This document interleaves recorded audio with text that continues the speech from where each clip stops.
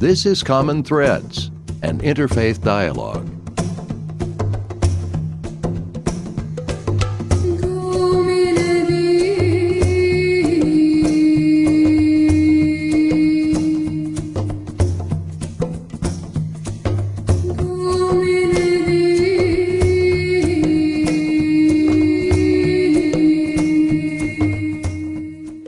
Hello, I'm Fred Stella, president of the Interfaith Dialogue Association. Welcome to another edition of Common Threads. Every once in a while, we like to get sort of a state of the church address from one of our favorite friends, someone who has been on this show a number of times. His name is Father Patrick Collins. Patrick Collins is a priest who lives in Douglas, Michigan, and currently works for Cross International. And he visits churches all around the country and encourages generosity and support for Catholic projects of charity all over the country and beyond.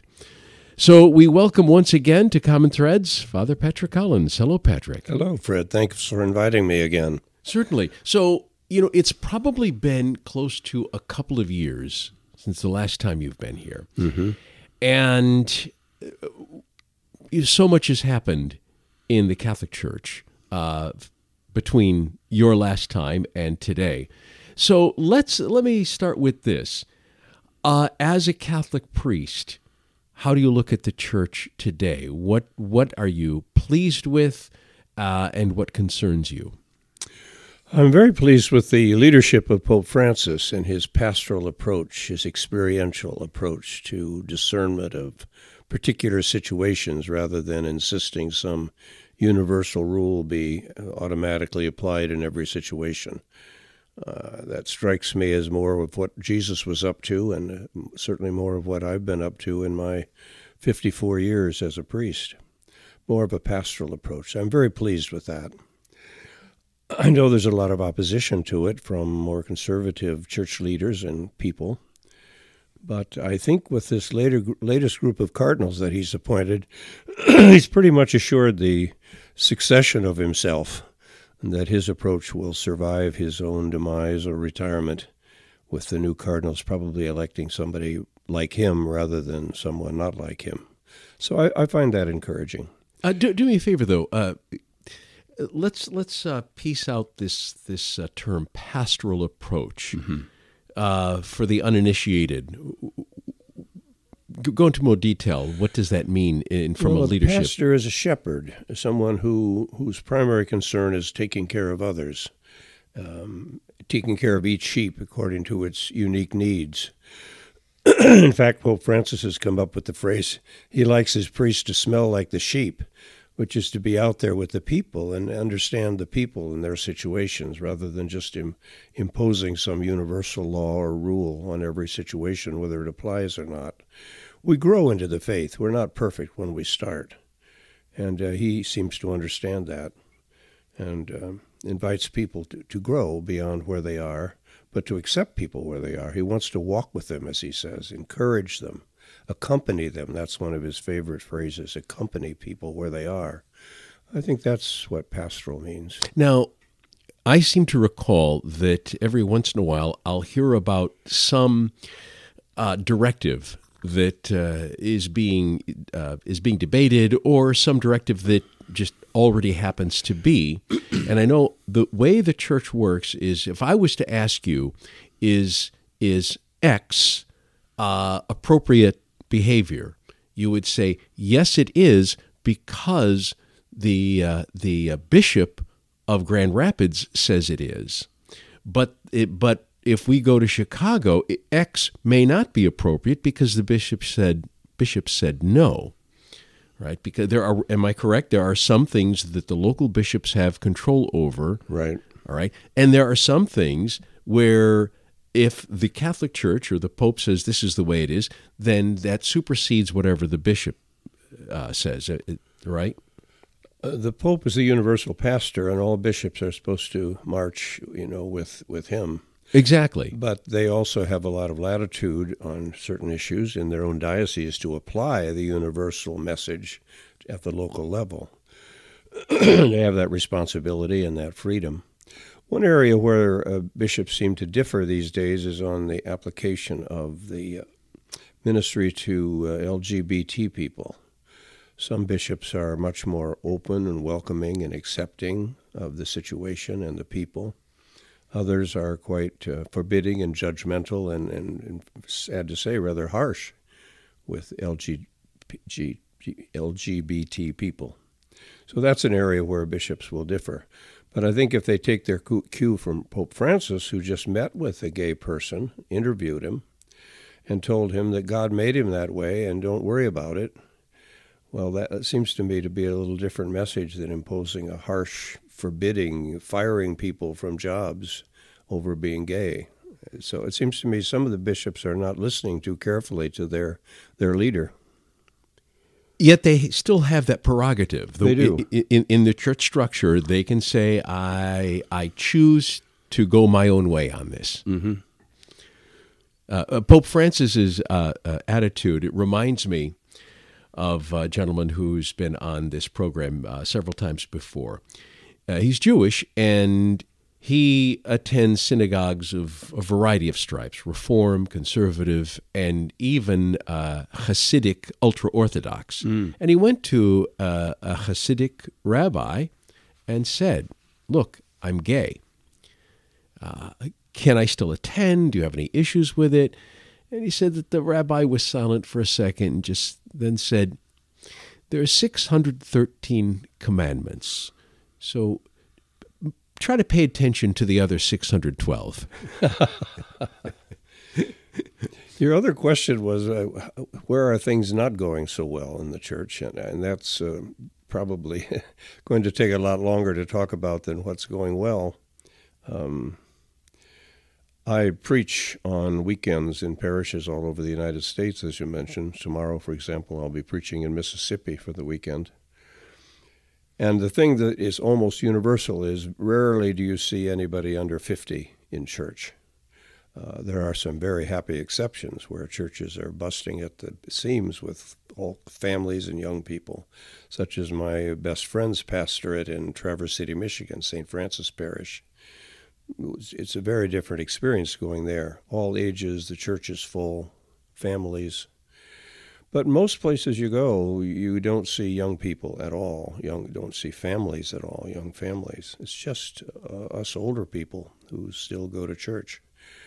And that's a major concern for the future, because who's going to pay the bills? Who's going to keep the roof on in 10 years? When I look out at a congregation this weekend, I'll probably say in 10 years, there will only be about 5% of us still alive.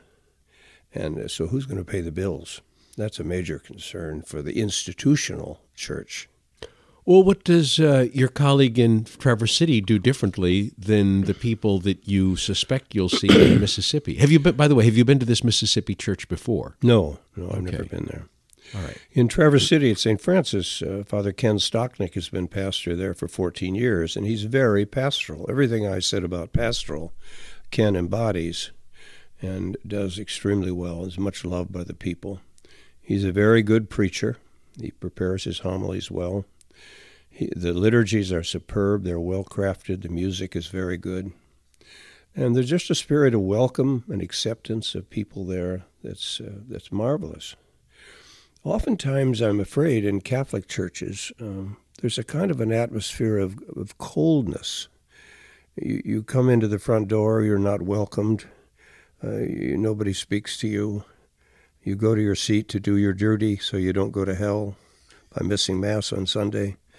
I mean, there's just that feeling of obedience and duty, and it's not very warm or human.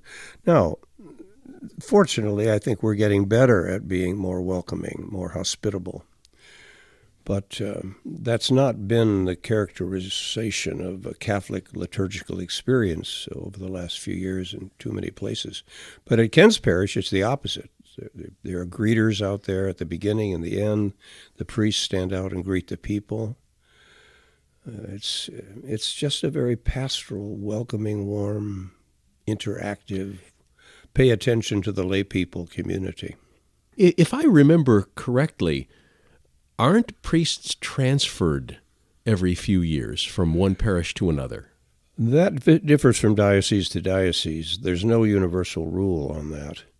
When I grew up, pastors just stayed in place till they died when I was a young priest. Really? Yeah, they were very rarely ever transferred.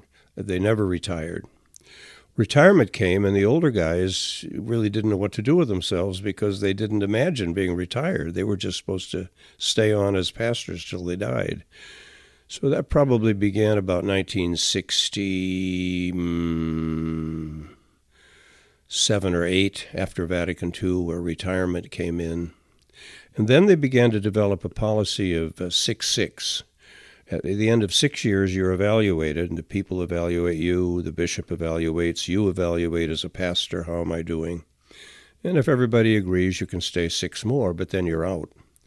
But that's a norm, a rule that each bishop can put in place. There's no universal law about that. We were just talking about that, how different dioceses do different things. Yes, they do. Mm-hmm. And then there are always exceptions. Let's suppose a guy's been in place for 12 years, but he's retiring in 2 years.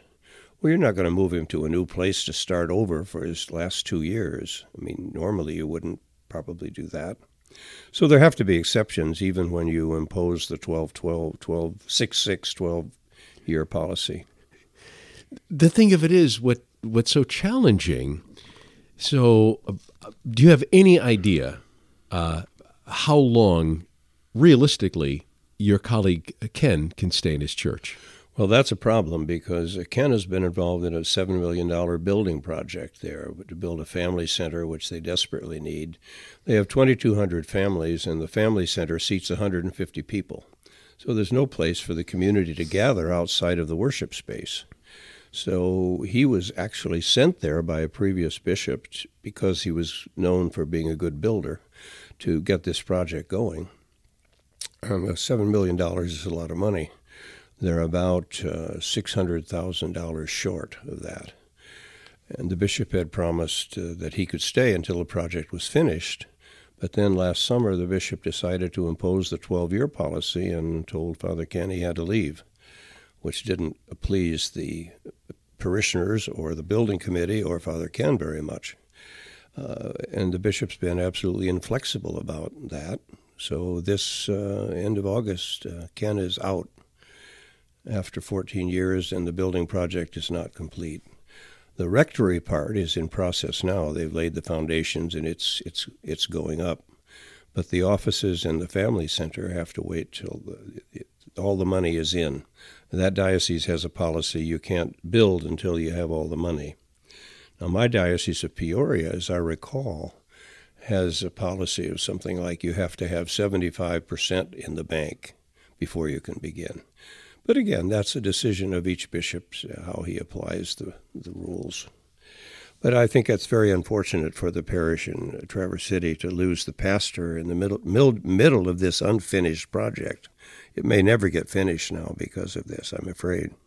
If you're just joining us, you're listening to Common Threads on WGVU-FM. I'm Fred Stella, and with me today is Father Patrick Collins. That is amazing because I notice certainly, especially in Protestant churches, more so than Catholic churches. Now, this may not be as true as it was perhaps when you were growing up, but I seem to remember an understanding that Catholics would go to whatever their parish church was, no matter how much they disliked the priest. And they did their duty. They got their get-out-of-hell card free. Right. every Sunday, come home, crank about what a boring sermon it was and whatnot, but nonetheless, they did their duty, and they weren't going to look anywhere. Loyalty. Very, very firm loyalty, absolutely. Now, Protestants, they tend, historically, to be a little bit more choosy about their pastors, and many of them, not all of them, depending on the denomination, they get to choose. They get to hire their pastors. Well, I grew up in a church like that in Wyoming, Illinois, the Congregational Church.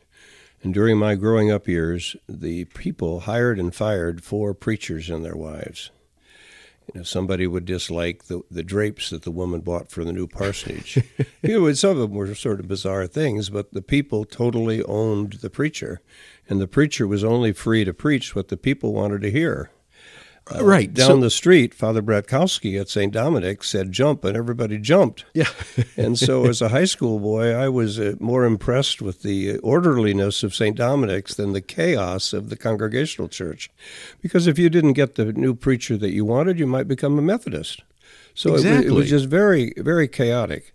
So somewhere between tyranny and chaos, there needs to be common sense as to how the people can be listened to, and yet they don't own the priest or the preacher. Exactly. Somewhere in between. Now, we're working toward that as Catholics, I think. It's called consultative approach. So whomever takes over Father Ken's position has tremendous shoes to fill, if what you say is true. He does. And he's not going to be easy to replace, possibly. I would think not. Yeah, I wish the man well. I think it's going to be a real hard job because the people are not happy with the change. I hope the people will support and accept the new man so that the work that Ken did can be built upon and not just destroyed by people's anger and disappointment. One of the things that we talked about last time, but we bring it up again because so much has changed since our last conversation about this, is, of course, the sexual abuse scandal. Mm-hmm. In the last couple of years, do you have any new insights? I do. Observations? Well, I think finally the bishops are being called to task. Before, it was we priests who messed up, were thrown out in the street or something. But the bishop who passed us around and didn't tell what was going on, they continued to wear their pointy hats and were not held accountable. Now, particularly with Pope Francis and this situation in Chile, where all 34 bishops have resigned over their mishandling of sexual abuse, and they're waiting for the Pope to accept or not accept their resignation. Bishops are finally being held accountable. Something like, at the time of the Dallas Charter, which was the U.S. bishops' way of dealing with sexual abuse in 2002, at that time, it was documented that about 2/3 of the bishops were complicit in not properly reporting sexual abuse or passing priests around who were guilty of sexual abuse. About 2/3 of the bishops was documented in the Dallas Morning News in 2002. 5-6% maybe of priests were guilty of sexual abuse, according to studies since 2002. Well, that kind of shows that the bishops have been part of the problem because they've not been handling it properly. And hopefully now they'll be not only more responsible, but that they will be called to task and be out in the street themselves. And I know that Pope Francis took some criticism over Chile because initially he did not believe what he was hearing. Right, and then he apologized profoundly at his utter failure to deal properly with the Chile situation. And I have a feeling there are going to be more and more of those situations coming up as people feel free to come forward about bishops not handling the situation properly. They were just very self-protective of the institution. It would hush people up.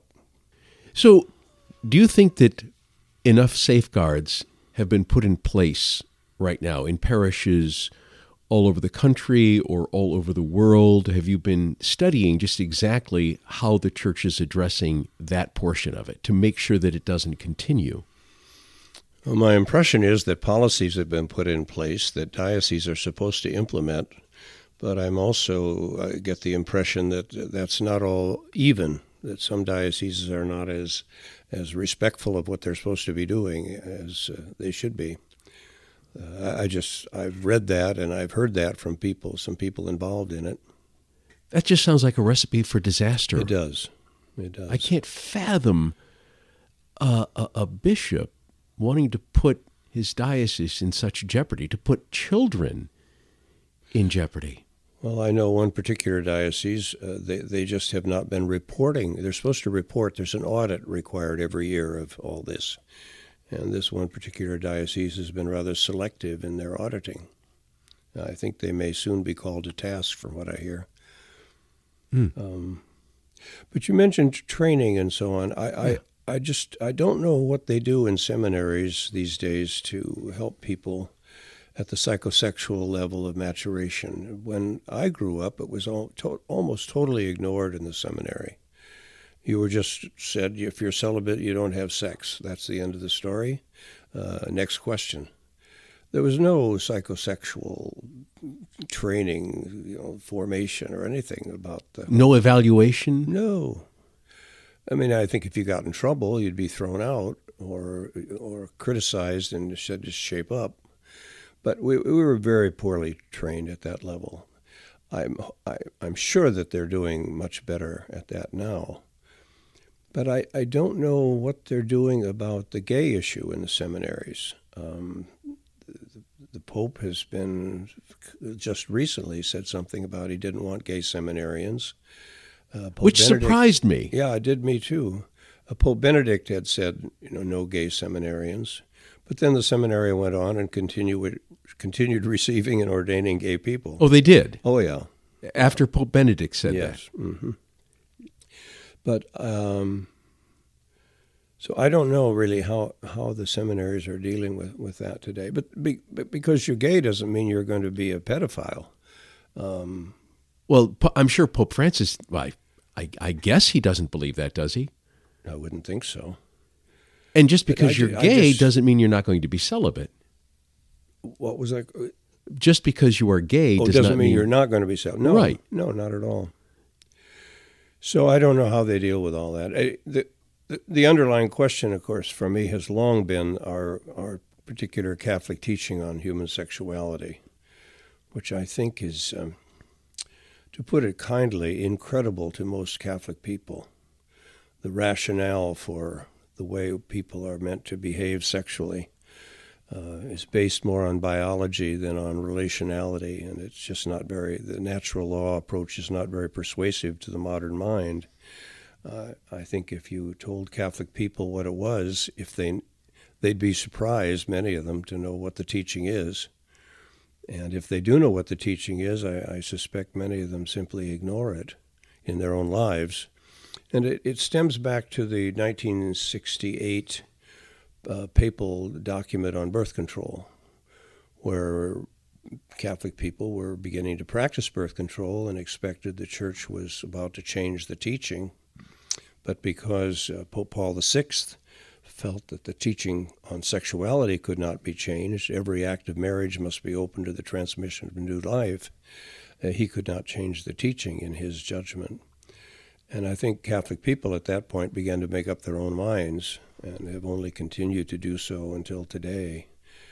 So I think at the core of all of our problems, this may be an exaggeration, but is an inadequate understanding of and teaching about human sexuality. You just name the problem, and chances are sex is at the core of the issue. Whether it's celibacy, sexual abuse, birth control, marriage and divorce, women priests, you name it, and somehow sex is tinged in with it in some way. And if I were the CEO of a major international corporation, the largest one in the world, as a matter of fact, the Catholic Church, and I saw 6 areas troubling my institution, and I discovered that they all had one thing in common, would I say you're not allowed to talk about it? I think we need to have a major conversation in the Catholic Church, ecumenically, interdisciplinary-wise, about the meaning of human sexuality.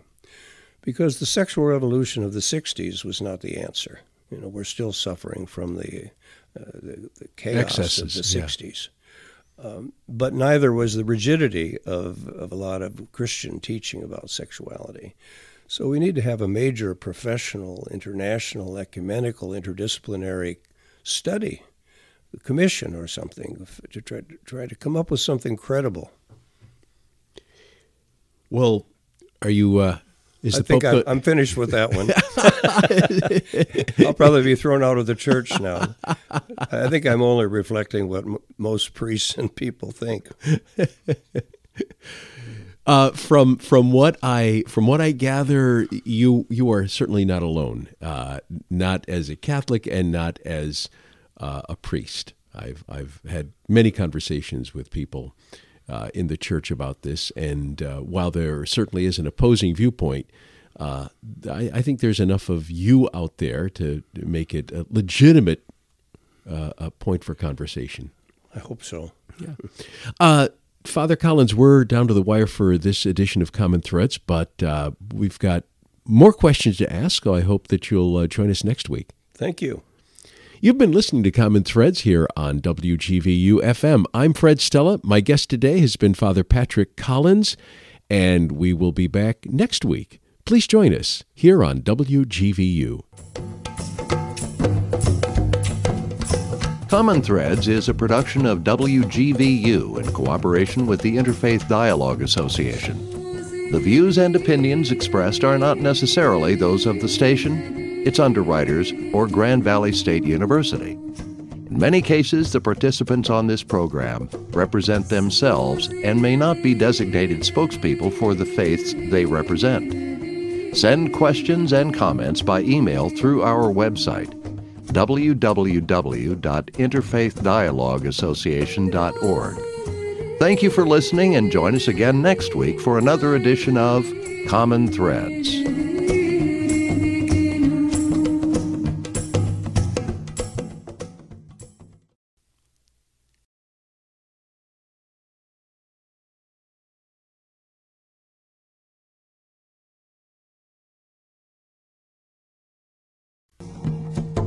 This is Common Threads, an interfaith dialogue.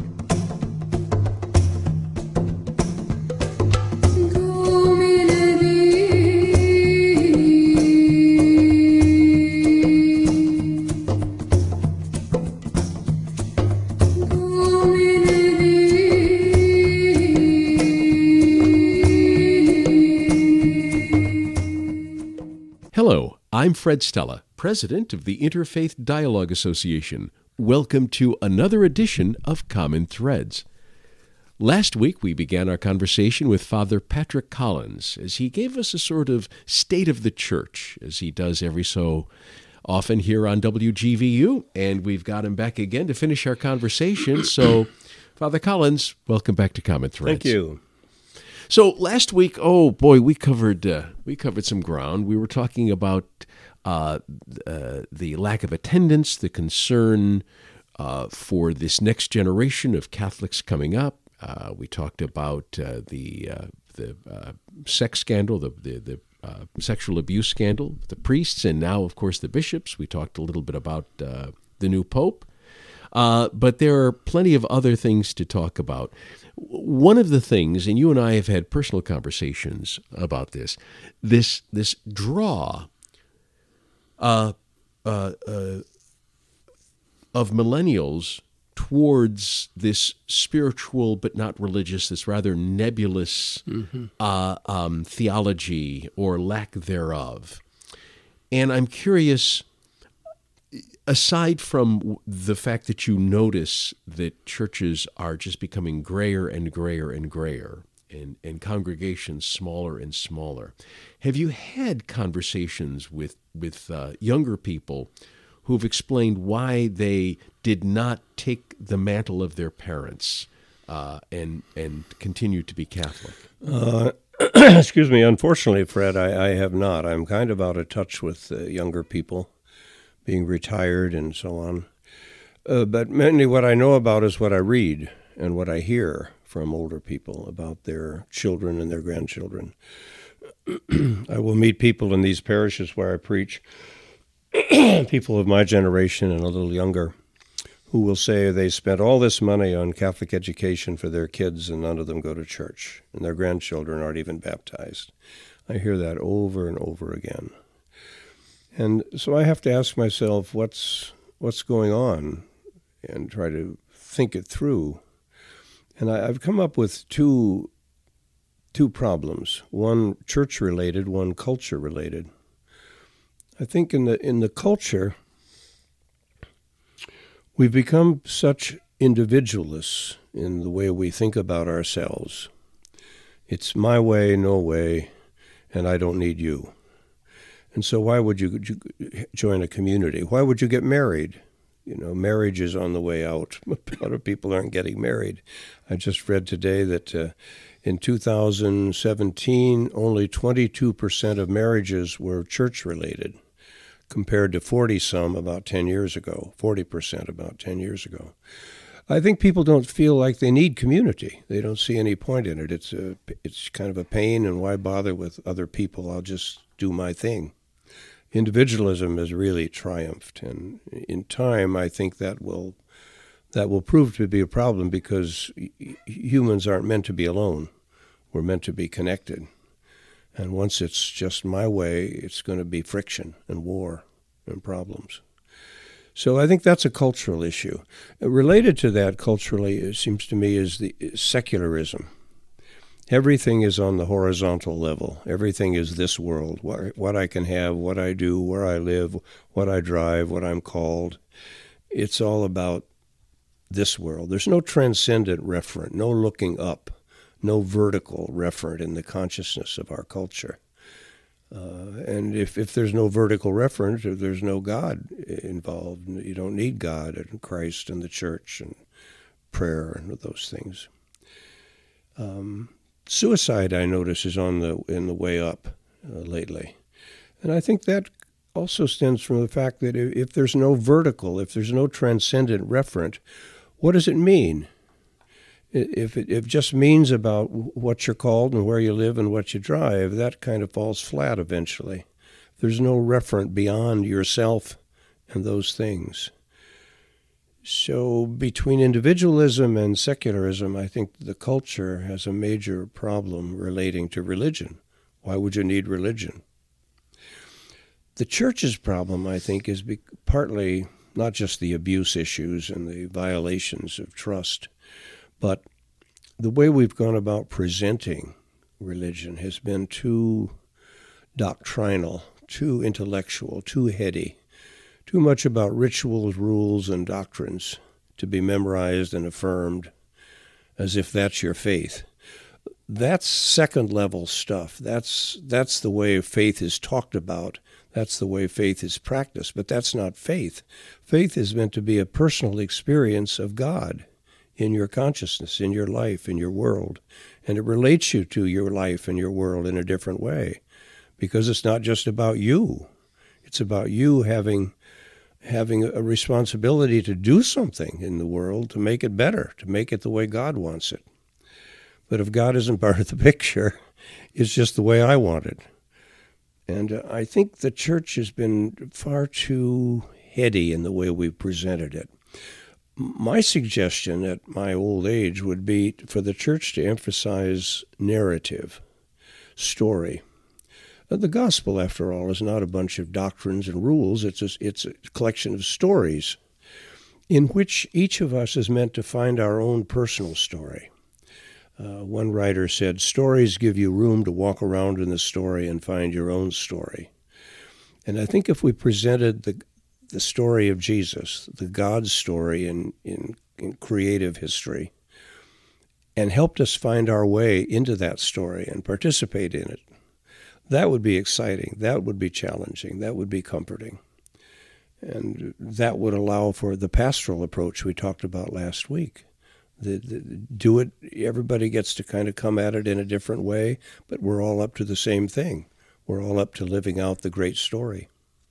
What would you do with, say, the Nicene Creed? Is that still relevant to be? I mean, not that it shouldn't exist, but in terms of a weekly recitation and a commitment to being able to say, yes, as a Catholic or a Christian, because I know some Protestants also use the Creed in their worship services, to be able to declare communally, this is what we believe. I find that the reciting the creeds, Sunday after Sunday, to be just very tiresome, and people look bored out of their gourd standing there muttering these phrases.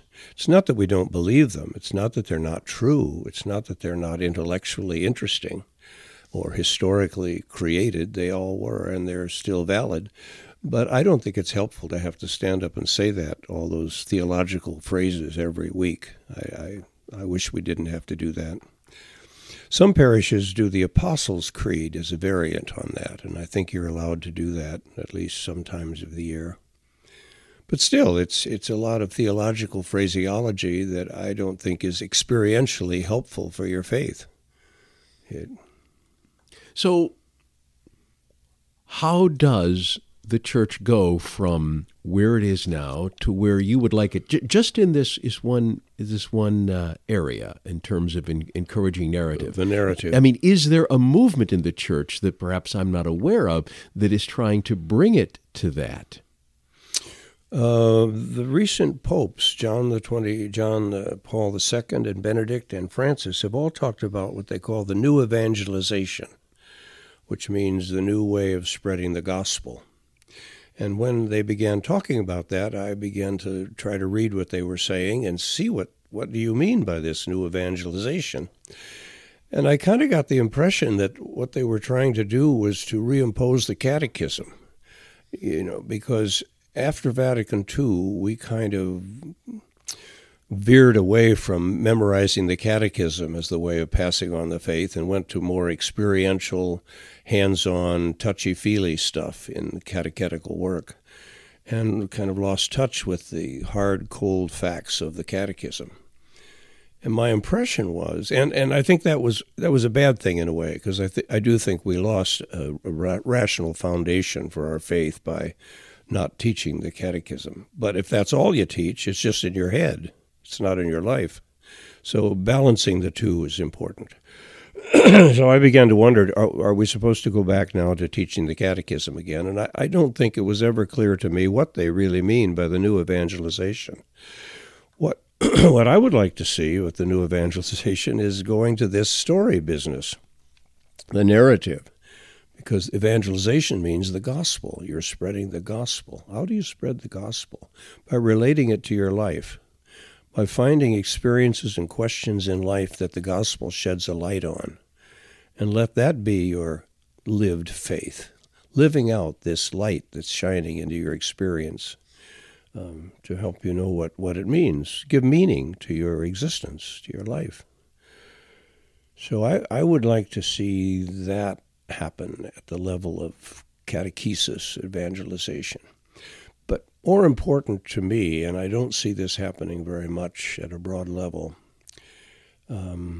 bringing to the surface the contemplative dimension of the Christian tradition and all the religious traditions, your own Hindu tradition, the Buddhist tradition, contemplative dimension. You say, well, what is that?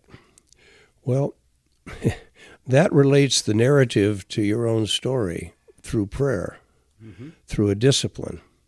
One Buddhist monk said to Thomas Merton, "Don't tell me what you believe, tell me how you practice." So it would be a way of helping people practice contemplative prayer with the scriptures, which then become their life.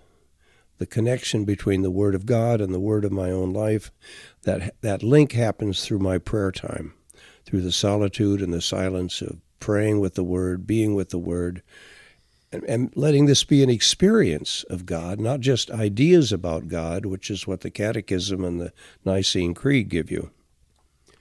It's interesting that there is quite a growth in the discipline of contemplation and meditation in Western society here in the United States. But the interesting part about it is it tends to be heavily secular. So, for instance, yoga. Yoga, which has a deep spiritual tradition, but that spiritual tradition has been extricated, if you will. I mean, it would be like taking the Eucharist and then just having a party where people are eating bread and wine. The same is true for meditation. You have this mindfulness movement, and I'm not criticizing this. I'm simply reporting what is. That there is this mindfulness movement, this meditation movement, where people are taking up the practice, but they seem to be taking up the practice for purely pragmatic, secular reasons. I want less stress in my stress. life. I want some alone time. I enjoy the quiet. Those are all very wonderful reasons, and I wouldn't try to talk anybody out of that practice, nor would I attempt to try to talk somebody who has a completely secular worldview into making it spiritual if they don't feel that call. I also see, I've spoken to people who practice meditation, who teach meditation from a religious standpoint, and I've also heard from them that they get people saying, I took this meditation course, in a secular setting, and I like it, but now I want to take it to a higher level. I want to take it, as you would say, vertically. It doesn't happen all the time, but it's there.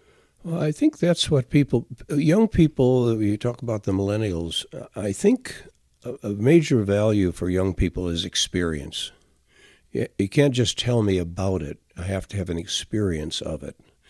And that applies to religion as well. We need to have an experience of the transcendent in our lives, of God, not as somebody said, death is God's final gotcha.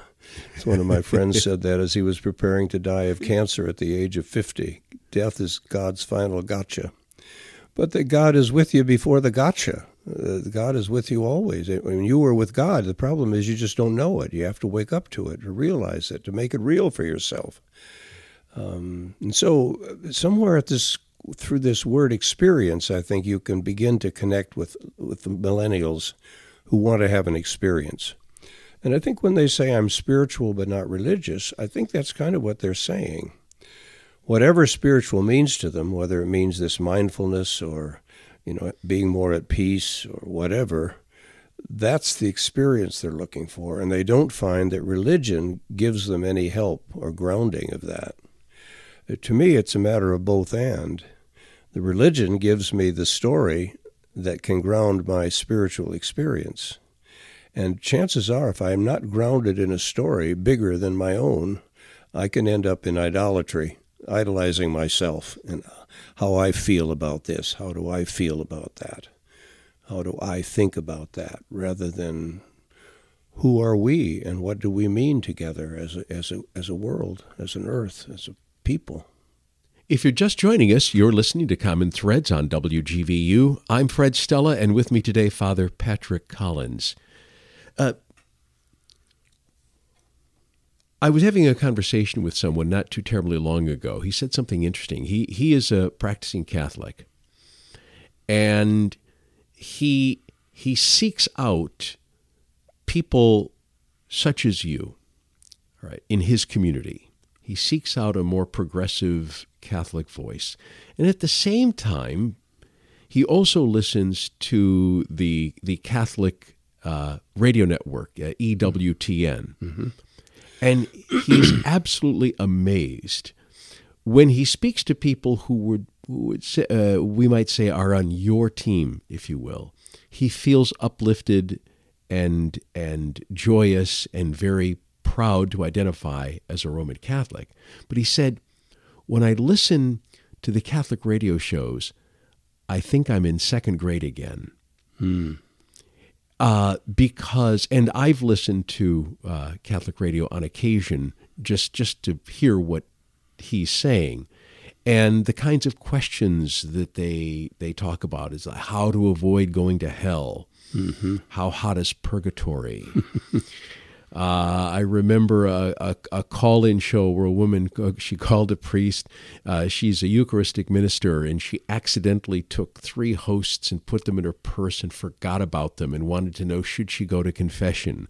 Those are the kinds of things that that's a law and order kind of religion. You want to see, did I obey all the rules? And if I didn't, how can I get freed up from my guilt? Exactly. That's but that's not the Catholicism that I care about. But his question, and my question as well, isn't it the person who holds the talking stick is the one who controls the conversation? Mm-hmm. It seems like if you want that kind of Catholicism, you know where to get it. You can get it all over the world, especially now. You don't even have to listen to it on the radio. You can find the app for it. Where does one go to hear the kind of conversation that you offer and your colleagues on a regular basis, if you will? Aren't you still a little bit on the fringe, would you say, or are you becoming more mainstream? Well, I think it's in the print media a lot. I mean, most of the stuff I've been talking about is based upon stuff I've read in the newspapers, articles, books, magazines. I don't know that it's out there in the television and radio media. I think that's a good question. I haven't found it if it is. I scour TV and radio, both terrestrial and internet, always looking for interesting things of a spiritual nature. And if there is a progressive, narrative-oriented Catholicism out there, I don't know about it.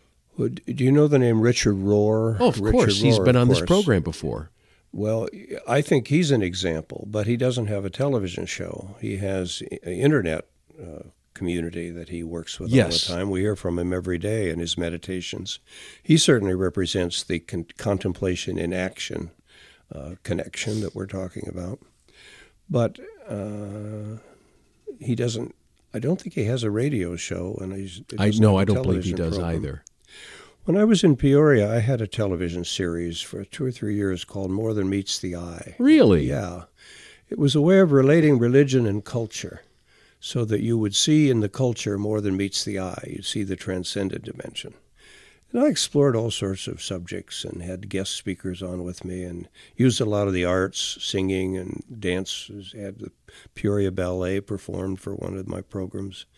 It was a wonderful series. It was aired out of New York on the Catholic Television Network of New York for a while. You produced it in Peoria. I produced it. I starred in it. I was the host and all this. And it was a lot of fun. People in Peoria raised money to put it on. But you say that it was broadcast out of New York. Well, it was broadcast in Peoria, and then the Catholic Television Network out in New York picked it up, and they used the series. I think it was maybe 3 years of 12 programs each year or something like that. Oh, it was kind of fun. I don't think we've ever had a conversation on this. Well, you know, some people were saying, in Peoria were saying, we need a new Bishop Sheen. And some people were saying, you can be the new Bishop Sheen. Well, never for a minute did I, in my wildest arrogance, think of myself as Bishop Sheen. But I think they were right in saying we need somebody like that on television to give the message, somebody that's appealing, intellectually interesting, and knows how to use the media. Well, I didn't, but I was learning. And we had some really interesting shows, I thought. Oh, wonderful. Are you still giving retreats? I've given up the retreats pretty much in the parish missions. It was just, I'm almost 82 years old, and it was just too much stress for me, required too much energy. Plus, I remember the last parish mission I was giving. I was finding I was boring myself. I'd been saying the same thing to different audiences all over the country for so many years. I was boring myself, and I thought, this must be time to quit. But I still do the preaching on weekends for the poor, for Cross Catholic Outreach, and I still have the energy to do that and enjoy doing that. That is amazing. So you are in different cities every weekend, almost every weekend. 40 weekends a year, just about, yeah.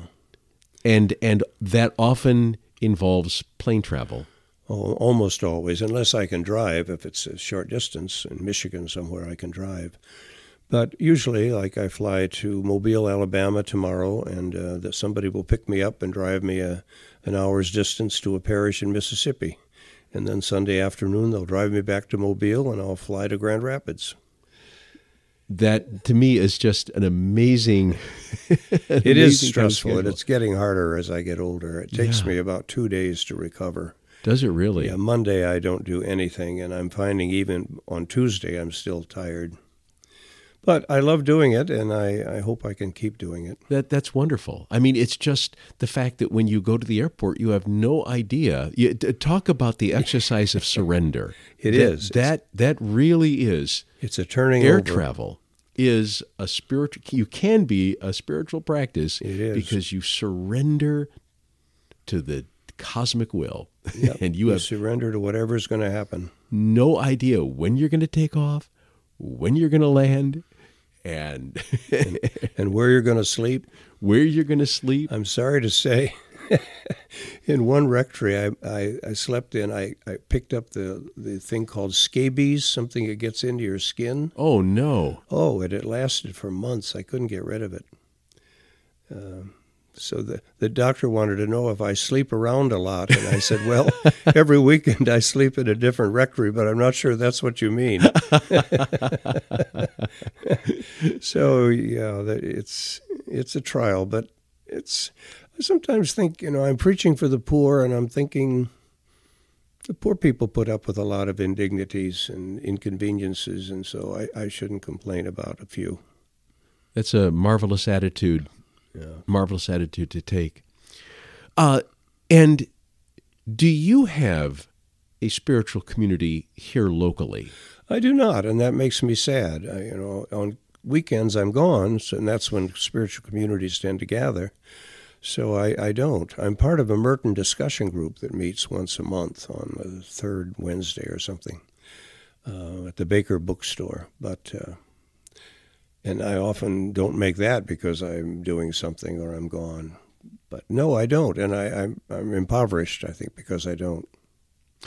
Well, Patrick, it was wonderful having you here this week and last week as well. Thank you. It's always great to have your insights and learn about your take on things. So we wish you well, and we'll certainly be having you back in the not too terribly distant. Thank you, Fred, and God bless you. You've been listening to Common Threads here on WGVU. I'm Fred Stella. Father Patrick Collins has been our guest today and last week as well. Please join us again next week for another edition of Common Threads. Common Threads is a production of WGVU in cooperation with the Interfaith Dialogue Association. The views and opinions expressed are not necessarily those of the station, its underwriters, or Grand Valley State University. In many cases, the participants on this program represent themselves and may not be designated spokespeople for the faiths they represent. Send questions and comments by email through our website, www.interfaithdialogueassociation.org. Thank you for listening, and join us again next week for another edition of Common Threads.